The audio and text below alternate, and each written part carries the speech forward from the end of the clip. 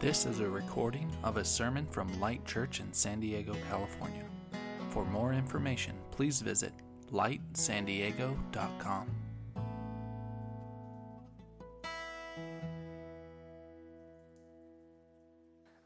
Like I said, my name is Benji, and if we haven't gotten a chance to meet yet, I would love to just welcome you. We're glad that you guys are here. This is hopefully a place where you can come and feel welcomed and known, and we get to discover what this means to know Jesus and to follow Jesus together. And tell you what, before we dive in, let me just pray, and then we'll get started. Father, we thank you so much for tonight. We thank you for who you are. Lord, thank you for the story that you've told and are telling. God, we ask that tonight you would make clear to us who you are, Lord Jesus, and then who we are in the midst of the story that you're telling. Lord, I ask that you would continue to open up our hearts, Lord Jesus, anything that would distract or anything that's just kind of weighing on us, Lord, we just ask that you'd allow us just to put that aside for a moment and let you speak to us. God, I gladly get out of the way. Lord, that you would be the one who speaks to our hearts tonight. In Jesus' name, amen. Amen. Well, it is fun to get to be here each week because we get to continue a conversation that we began January 7th. We are in the middle of a series called The Narrative of Light. And what we decided to do to start this new church, to start Light Church, is to talk about this theme that we see throughout Scripture of light. We see in the very first verses of the Bible and the very last verses of the Bible. We see it as the way that Jesus introduces himself to the story in John. And so we see this as a thematic kind of expression throughout all of Scripture. And we really see this as not just a single theme in Scripture, but really ties in together the whole narrative of Scripture itself. And we would love to spend months and years going through every story, every verse of the Bible, and we hope that you guys get to do that through different things like our Lectio Divina journal and different Bible apps that we have available for you. But for the sake of just starting this church, for the sake of time, we decided that we would take the different elements of story and break them down and figure out where do those fit in the story of God. And so the first week we talked about character, and we talked about how the main character of the story is God and how we play these supporting roles in the story. The second week we talked about setting and kind of this thing that we often gets overlooked in the story about how crucial it is that when God starts his story, he doesn't start it with anger, with chaos, with disorder, but rather he starts it with what Jewish people call shalom, everything in its right order. It starts with paradise. And that tells us so much about the story that God is telling, not just of where we were, but where it's headed as well. Last week was a really crucial part of understanding the story of God because we talked about foreshadowing, which takes place in Genesis chapter 3, which is kind of almost like a mini version of the whole story of God. It talks about God's love for humanity, humanity's choice to step away from God's best for them by choosing to take a fruit and eat that against God's will, and how that welcomed sin into the story. And that as sin entered in the story, so did shame. That when we sin, automatically we become hiders. But we also found out in this foreshadowing story that God became a pursuer. And not only does he chase down Adam and Eve and not discipline them and give them death immediately, but rather sacrifices an animal so that they could be covered in their shame. And all this is a picture pointing forward to the rest of Scripture. But tonight I have to tell you, we have quite a job to do because tonight we're talking about conflict. And so the text for tonight is the entire Old Testament.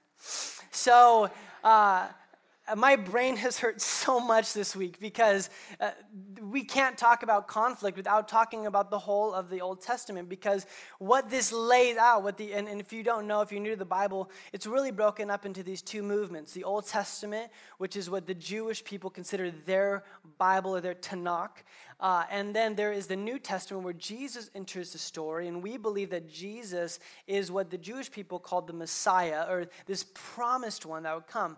But the Old Testament is this narrative that goes on and on and on, and it takes place over hundreds of years, different cultures, different people, different stories, but it actually strangely tells the same story on repeat. again and again and again and again. That's what we're going to be talking about tonight, is how do we understand what this conflict is, and why is it important to understand conflict? And the reason it's important to understand what the conflict is, if we don't have a clear and accurate view of the conflict, we cannot have a clear and accurate view of the rescue. This is huge. If we don't have a vivid understanding of what's broken, then we really don't know what God is trying to fix. And a lot of times people maybe shy away from the Old Testament because sometimes it's hard to digest. It's really hard to read through some of these stories, and some of them, quite frankly, are very confusing, and I don't even know where to put them. But what I do know is this, is the more I dive into the Old Testament, the more I dive into the story of Israel, which is the Old Testament, the more it brings clarity to what the conflict of humanity is. And the more I understand what this brokenness that we have in humanity is, the more I become thankful for what Jesus did, which will come in the next couple weeks. I don't want to get ahead of myself, but tonight we have to get this view of conflict. And believe me, it's not going to be like doom and gloom. You're not going to leave here depressed, because even in the midst of conflict, God is present and redemptive throughout all of it. But we have to understand what the conflict is, and I couldn't think of a better way to illustrate how important it is to know what the conflict is than when I first got married. And when you first get married, you are introduced not only to this person, but you all of a sudden are their roommate. And so I knew Jen. We had been friends for a couple years, and we had dated for a year. But when I became her roommate, I got to know a whole different side of her, and I was introduced to a pretty major conflict that happened in our marriage, not between us, but something that happened to us that shook me pretty bad. And so we're newly married, and I'm young. I'm 20 years old when we got married, right? I'm a baby. And I don't think I'm a baby, right? I think I'm like the man. But the reality is I'm just learning how to shave. And so I can't even buy champagne at my honeymoon, true story. And so I'm this 21-year-old kid who is now married, pretending to be a man. And Jen wakes me up in the middle of the night, and she stirs me, and she says, "Benji, someone's in our house." And all of a sudden, like, fear grips me. Right? I mean, like, talk about conflict. All of a sudden, I'm like, that's my job. Like, I'm the answer to this conflict. Me. I mean, I know what you're thinking. Like, God has blessed me, right, with this natural physique that would just intimidate any intruder. This is not a joke. But I was even smaller when we first got married. And so all of a sudden, I'm like, so I wake up and I shoot up in the bed, and I'm like, oh my gosh, this is me. This is my time. Like, I'm the protector of my home. So I go in our closet, and we live in this like 600 square foot apartment, 2-bedroom. It's like this small little thing. And I grab my putter out of my golf clubs, and I start going through the house, and I just think back to every Mission Impossible movie or James Bond movie I've ever seen, right? So I'm like behind the doorway, right? Like, just ready. Like, I'm like, I don't know what's about to go down. And so I clear the house, right? And there's no one in there. And I go back in, and I'm like, Jen, no one's here. And she's like, okay. And she goes back to sleep. I'm like, whoa. I'm like, what was that? You can't just tell me someone's in our house. Like, she was so sure of herself. And the next morning, I'm like, hey, that was pretty crazy last night. And she's like, what? I'm like, you thought someone was in our house. She's like, what are you talking about? And I realized in that moment that the conflict was not someone was in our house. The conflict is I married a sleep talker. True story.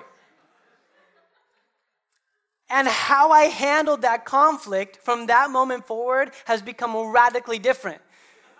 It's true. I mean, this happens to this day, where she'll and she just shoots up like 0 to 60 in bed, and she's like, are all the doors locked? And now, rather than being like, I don't know, let me get my golf club again, now I'm just like, yeah, honey. She's like, okay.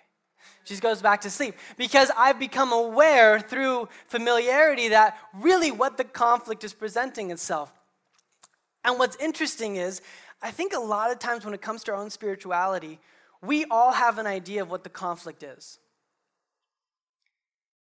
But sometimes the conflict we think we're facing is rooted in something totally different. Maybe when we think we're about to face an intruder, you're just facing a sleep-talking spouse. And so today I was looking through an article, and the New York Times had this headline, and it said this: sexual harassment, carbon levels, election interference, football concussions, toxic workplaces, death tolls, corporate cover-ups. And then the next line says, like, we'll find the truth. New York Times is advertisement for the New York Times.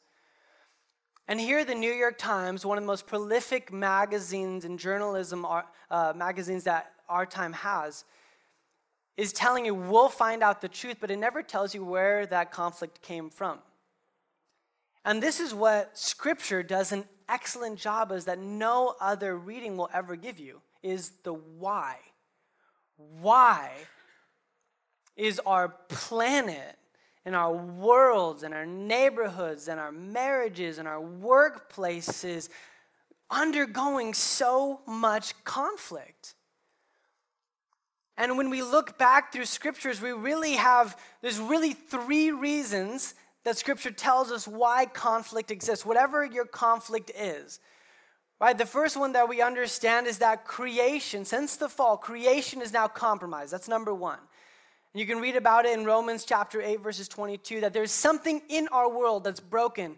Isaac Newton coined this in a really scientific way, the second law of thermodynamics, the law of entropy. Everything is breaking down. There's something just in our world that's wrong, right? Whether it's natural disasters or whether it's sickness and cancer, whether it's famine, there's something in our own biology that is broken, that the world around us is fractured. And that's one of the reasons why there's conflict. The second reason there's conflict is there is a very real enemy, that serpent didn't just go away. And that even after Jesus, Paul refers to him as the prince of the power of the air in Ephesians chapter 2. So there is a real broken world. There is a very real enemy. But the one that probably gets the least amount of credit, but yet probably causes the most amount of conflict, is our own broken humanity. I mean, if we really look at it, if we really trace back what is wrong with our world, these headlines that I just read from the New York Times, so much of it is a combination of these three things, but so much of it is us.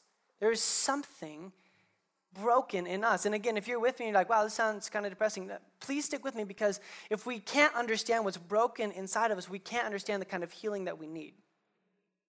And so what we're going to be doing is I would love to kind of define what I believe is what the conflict is. What Scripture, not what I think, what I believe Scripture points to is what is the conflict. And then I'm also going to say what is the hope in the midst of conflict. So this is what I believe is the conflict.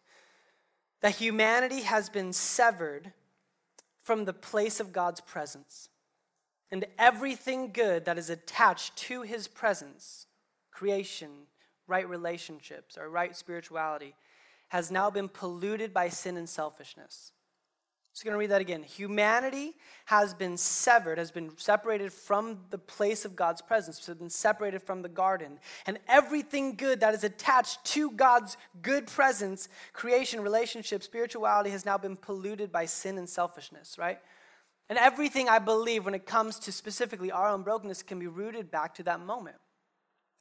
But here's the hope. That even though we are now removed from the garden, we are not necessarily removed from this God who pursues us. And throughout the whole Old Testament, we see God vowing himself to humanity and providing a way back to himself through something. And if you're taking notes, this is really important. And it's going to be a little heady tonight, and I apologize in advance if you're just, want something short and sweet. But he promises his redemption through something called covenant relationship. Now, when we chose sin, we removed ourselves from that relationship, but God comes in and makes himself a way into that. But the interesting thing about covenant is that there are terms to every single covenant. Let me give you an example. So when Jen and I got married, we said what on our wedding day? Vows, right? We vowed to each other the terms of our covenant. I'm never going to leave you, right, or forsake you, for better, for worse, for richer, or for poorer, in sickness and in health, to be faithful only to her. Those are the terms of our covenant relationship. And in the same way, when we broke relationship with God, God comes back and promises himself to again, but he gives us covenant relationships and he gives us terms. If you do these things, we will have right relationship together. If those things are broken, our relationship now is broken. And a lot of times and this is where people start getting to think, well, God's just into like rules, like I don't do this. God's into like not having any fun at all. This is all the Old Testament is. And there are rules, there's 613 of them in the Old Testament. But can I tell you that Old Testament is not rules, it's a story. It's a story of covenant relationship. And yes, there are terms. There are things that God says, this will keep us in right relationship. But I never look at Jen and be like, man, I can't believe we had to vow those things. We have such a better relationship if we do whatever we wanted, whenever we wanted. No, it actually robs the beauty of my faithful marriage to my wife. It's the terms themselves that create the safety and beauty of our relationship. And this is exactly what God does. God gives us a gift by presenting himself again, even though we rejected it. And he says, I'm going to give you another chance. Here are my terms. It's a wedding vow. And this is what the 10 commandments, the word in Hebrew is actually not commandments, it's 10 words. The Hebrew word is just words. These are 10 words. These are the terms. And so this is kind of where we find ourselves. So this is what we're going to do. I'm not going to take more than 5 minutes. So if you guys can stick with me, we're going to have an overview of the Old Testament. Okay? You ready? If you're taking notes, you can. I think it's actually on the screen right here if you just want to just take a picture with your phone. This is a gross oversimplification of the Old Testament, okay? This is not exhaustive at all. There's no way you could span the entire history of a nation in 5 minutes. But hopefully this gives us a primer for the kind of relationship that God set forth to bring it back, okay? So you guys tracking with me? So here we go again. The passages are here if you guys want to look these up. So the first things that happen in the Old Testament is after the garden, things go from bad to worse. And this happens mostly on an individual scale. So we see Adam have sons who then commit murder, who have more sons who commit more murder. And then all of a sudden, it goes down even to where the flood happens and it says, every single intent of the human heart was bent on evil. Think about that. There was not one desire in man's heart other than evil. And so things were getting bad to worse on an individual level. And so then God, in Genesis 12, shifts the story from focusing on individuals, and he starts to craft for himself his own people, a nation that would eventually become Israel. But it starts with one man named Abram, who you probably know as Abraham. So the nation, so God begins to create a people for himself. And out of Abraham becomes this nation of Israel. But before we dive into the creation of this nation of Israel, something radical happens that is one of the most bizarre passages of Scripture, and we'll completely miss it. But back then it would have made a lot more sense. I just want to read this to you. And so this is in Genesis chapter 15. This is when God is now creating for himself a people through someone named Abraham or Abram. In Genesis 15 says this, when the sun had set and darkness had fallen, a smoking fire pot with a blazing torch appeared and passed between the pieces. On that day, the Lord made a covenant with Abraham and said, to your descendants, I give this land. Now, what's happening right here is something incredibly bizarre in our kind of 21st century mindset. But what's happening here is God is striking a contract with Abram. And he does this in a very primal, ancient way where he takes an animal and they cut it in half from head to tail. They lay it open. And what would happen in ancient contracts is that the person who owes the other person, let's say like I owe you, you lent me some grain and I owe you that grain. Well, we're going to enter into covenant. We'd split open this animal, and then that person who owes the person would walk through it as a symbol to say, if I don't pay you back your grain, this is what will happen to me. Tracking? What happens in this vision that Abraham is happening as he's promising Abraham that he will become a great nation is there's this contract, this animal splits open. But the interesting about this, and we have to get this, Abraham, the father of this nation, is not the one who walks through the split animal. It is this imagery of a smoking firepot and a blazing torch, which is represented, every single scholar would agree, represents the presence of God. So God is promising himself to Abraham, I'm going to make a people out of you that's going to bless the whole world, but I'm not going to put you on the line for it, I'm going to put me on the line for it. And this is huge because we're about to watch this nation fall on its face again and again and again, but what's happening is that he does not only hold them responsible, he actually holds himself responsible. I'm not going to give up on you because I remember this covenant I made with you. I remember the terms, and the terms are on me. So he promises Abraham this land, but before they get into the land, these people go into Egypt, and so the nation of Israel is really birthed under the oppressive rule of Egypt. And they go from a few families to tens and tens of thousands, hundreds of thousands of people. They become a nation 400 years under Egyptian rule. Well, under this rule, as they get bigger, Egypt gets more scared. They get more oppressive. And so what they do is they start saying, you know what, let's just tighten up the grip. Let's make sure things get worse for them. And so the people of God begin to start crying out to him saying, remember us. And God sends them a rescuer and a deliverer named Moses. Now, this is the most heroic patriarchal figure in Israel's history. Moses shows up on the scene, and we begin to see God demonstrate massive power over the oppressors. And so this strong nation of Egypt now is underneath the thumb of this God, under this nobody nation, is now rescued and redeemed out into the wilderness. And this is where God really begins to start establishing his relationship with his new community, his new people. It's the first time we see God give rules, not just do's and don'ts, but he teaches them this is how to be a nation civilly. This is how to operate religiously and spiritually. This is how you are to conduct yourselves relationally. He literally, and this is what's amazing. I mean, even if you're not a Christian, read the Old Testament. It is the blueprint for a nation. It's powerful.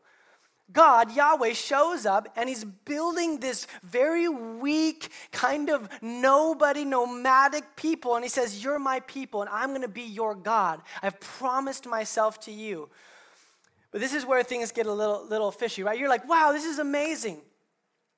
But as soon as they leave Egypt, God's people begin to doubt and complain about why God even rescued them in the first place.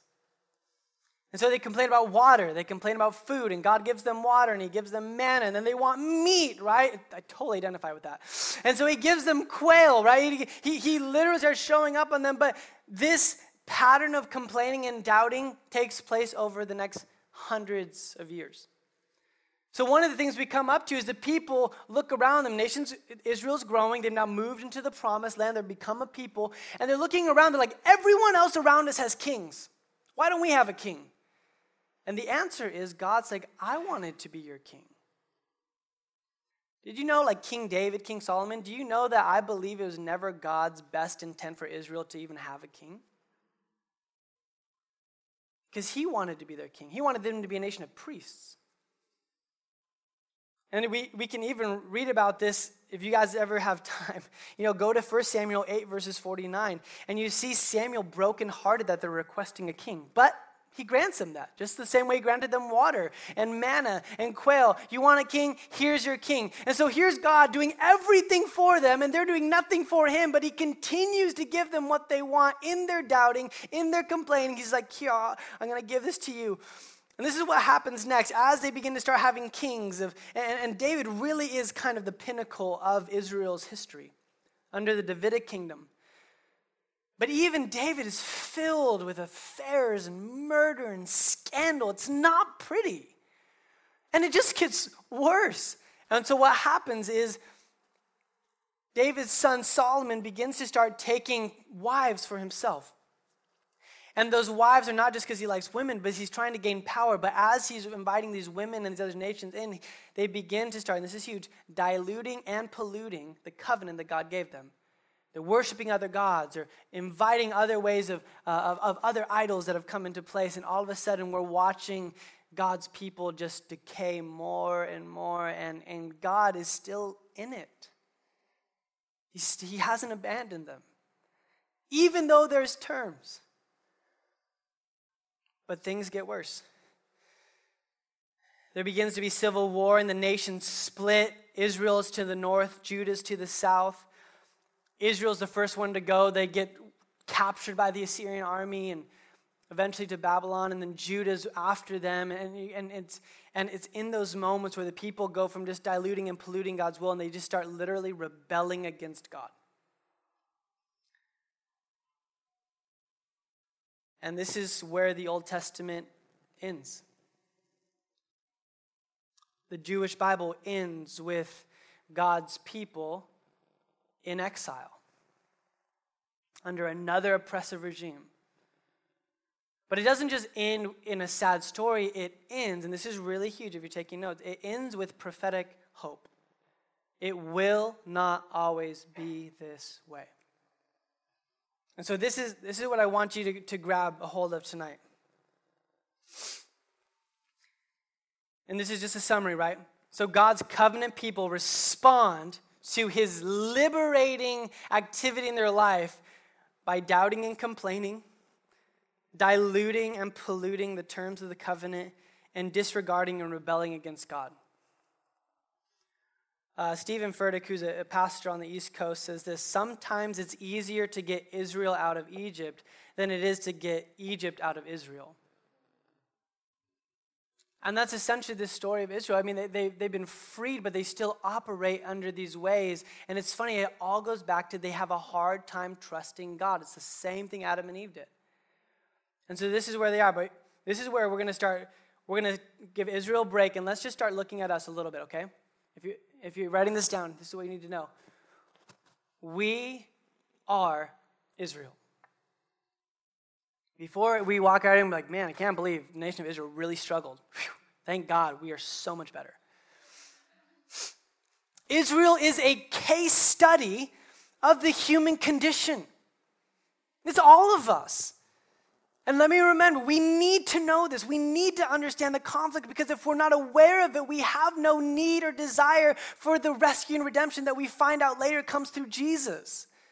But this is what's crazy, is that even in our doubt and our complaining, even when we dilute the words of God or we add to the words of God, even when we outright rebel against him, what we see in Israel's story and what we find out in our own story is God doesn't go anywhere. He's still there. He promised himself to this people, and he promised himself to us. And so if you're here today, you don't follow Jesus, you don't even know why you're in this place, you don't know why you're listening to this message, and you're like, I'm far away from God as possible. Can I just say, God is not far from you? There's nothing you could do. No amount of rebellion, no amount of complaining, no amount of doubt that could ever make you go farther away from this God who's radically pursuing you. One of my favorite stories in the Old Testament that illustrates this perfectly comes at the very end of the Old Testament. Right? This is when Israel is at its lowest, and God does something radical. If you have your Bible, turn to Hosea chapter 3.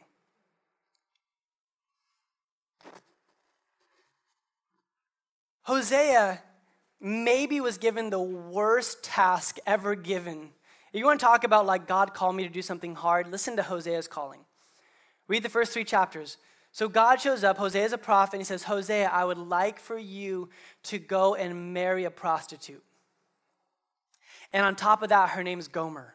I mean, like, it just goes from bad to worse, right? Like, this is... And this is not abnormal, right? We see Jesus asking people to do these kind of images to depict something that's going on spiritually. So here's Hosea, this prophet, and he appears to him and says, Hosea, go take for yourself, the exact words are, go take for yourself a wife of whoredom. Can you imagine that call? Really? And then he says, and go and have kids. And Hosea does it. So he goes and finds this woman, purchases her, brings her to himself, and begins to have children with her. And it names 3 of the children. And the children have awful names like No Mercy and things like this. And these children are pictures of who Israel has turned out to become. And so Hosea, for the sake of telling a story, is living a nightmare. I mean, think about the premarital counseling that would have gone on for Hosea and Gomer.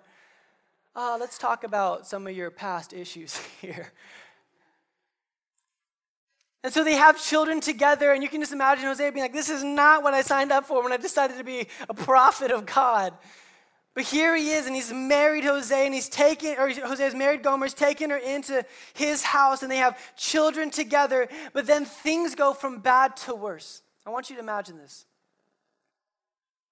After the unbelievable mercy and grace and forgiveness Hosea showed to Gomer, Gomer decides to go back into prostitution. Leaves her children, leaves her husband.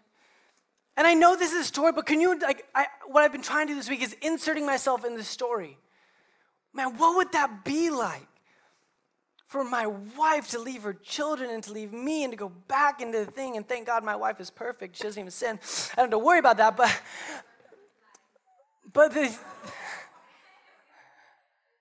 I'm like, if we can imagine himself going, and so God speaks to Hosea. Can you imagine? Hosea is probably like, well, I knew this was coming. I knew that if I married a prostitute, you just go back to it. I shouldn't have done it. It probably wasn't even God. And now I have these children I have to raise on my own. And she's not even here. She's off sleeping with some other guy on the streets of some city that I don't even know where she is. And God speaks to Hosea and says this, the Lord said to me, go show your love to your wife again. Though she is loved by another man and is an adulteress, love her as the Lord loves the Israelites. Though they turn to other gods and love the sacred raisin cakes. Those are the worst, aren't they? Those sacred raisin cakes. Listen to this. This is Hosea talking. So I bought her for 15 shekels of silver, and about a homer and a lethek of barley. And then I told her, you are to live with me many days. You must not be a prostitute or be intimate with any man, and I will behave the same way toward you. So here's Hosea, brokenhearted that his wife has abandoned him and his children. And God shows up to him and says, go find her. What do you mean, go find her? She left us. What do you mean, I have to go find her? Go find her and love her again. The same way I love Israel again and again and again. No matter how many times they prostitute themselves to other gods and other nations, I want them back. So go get your wife back. And then Hosea goes and he doesn't just, it's not like a rescue. He's like breaks down the door. He's like, you're coming with me. He goes and buys her again. He's spending more of his own money that he probably didn't have a lot of as a prophet, and he gives everything he has so he can get his adulterous, cheating wife back home. And he looks at her and says, you're coming home with me, and I want you to stop giving yourself to other men, and I will not give myself to other women. You're mine. Live with me. And God says, this is me to Israel.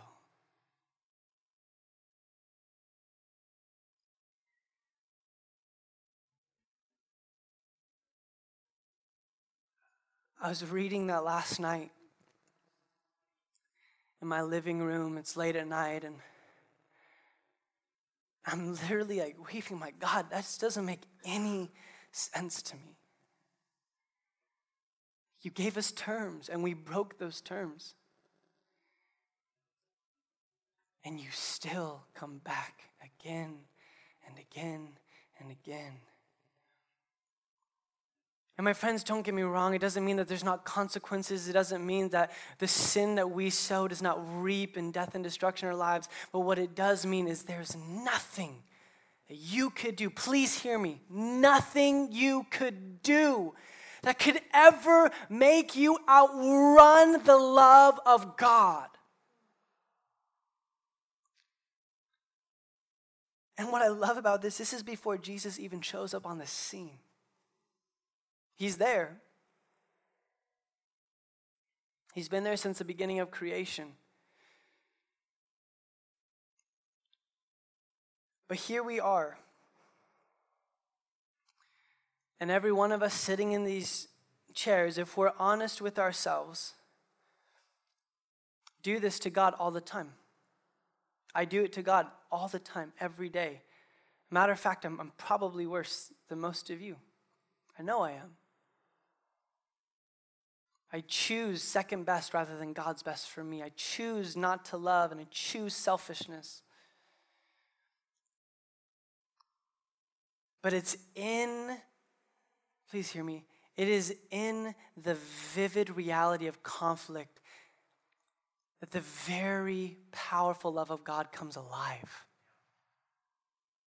There's nothing you could have done, will do, are doing right now. There's nothing that someone outside this building is doing, will do, that could ever make them step outside of God's character of pursuit and love. And so the question is, how do we respond to that? How do we respond to that kind of love that does not make sense? One is stop eating sacred raisin cakes. All of you. Just kidding. I think the first thing we can do is we become aware of how much we need that kind of God in our lives. Just become aware of your own brokenness. But notice the difference. This is not feel shameful. This is not beat yourself up. This is not make yourself feel small. No. This is become aware of just how human you really are so that you can become aware of just how loving God is. David Benner is an author, and he wrote this book called Surrender to Love, and it's one of the most brutal books I've ever read. It's short. But one of the concepts that he says is he quotes St. Augustine when he says, you cannot know God until you know yourself. And I hated that phrase. I'm like, what are you talking about? Like knowing yourself? Like, of course you can know God. He reveals himself through Scripture. But the point he's trying to make is this. Until you know just how broken you are, you will never understand how deep God's love is. God is not loving and accepting of your best version of yourself. God is not loving and accepting of Israel's best version of themselves. It is in their prostituting of themselves that he chases them down again. It is when we deliberately say, God, I choose to walk away from you, that he says, I'm coming after you again. And if you're new to church, if you're new to Jesus, this whole idea of God, this is who we will talk about every week. This is who we'll sing about. This is who we live our lives around, is this God that identifies himself as love itself. This is what I'd like for us to do. I'm going to invite my wonderful mother-in-law to come up here. She's going to play piano. And let's just pray. If you're sweating, it's probably the Holy Spirit just anointing you right now.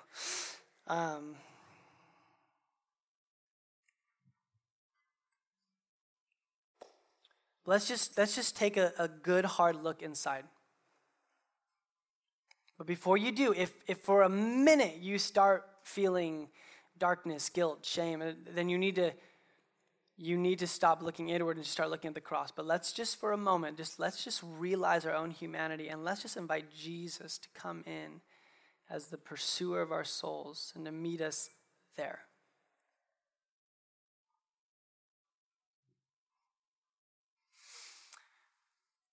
Father, we just ask right now that we would not look at Israel as some history lesson, but Lord, that every one of us would see ourselves as Israel. Lord, every one of us doubt. Every one of us complain. Every one of us dilute your heart towards us. Every one of us pollute by adding things to your heart for us. God, every single one of us willingly rebels and walks away, sometimes daily. But Lord, I ask that right now, that what may previously have resulted in shame or guilt, condemnation, Lord, I'm asking right now through the power of your Holy Spirit that you would enter into our most real broken selves, Lord Jesus. Here we are fully exposed before you, Lord, and that tonight would be a moment where we have no more veneer, no more facade, us fully exposed before you, and all of our brokenness, all of our humanity, Lord, would be met by the radical love of God.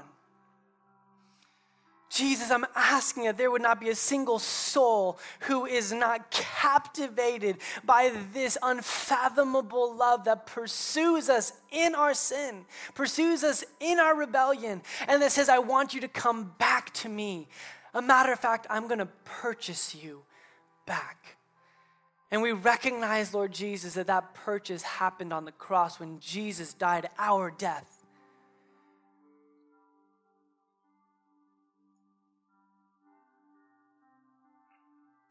Thank you, Jesus. If while everyone's closing their eyes, if that's you tonight, you've been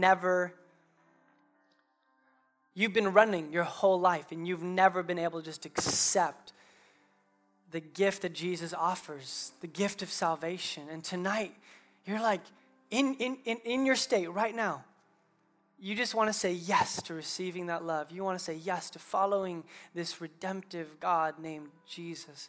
If that's you, with everyone else closing their eyes, would you just look up at me and just make eye contact with me? I just want to know that's you. Awesome. Amazing. Amazing. Anyone else?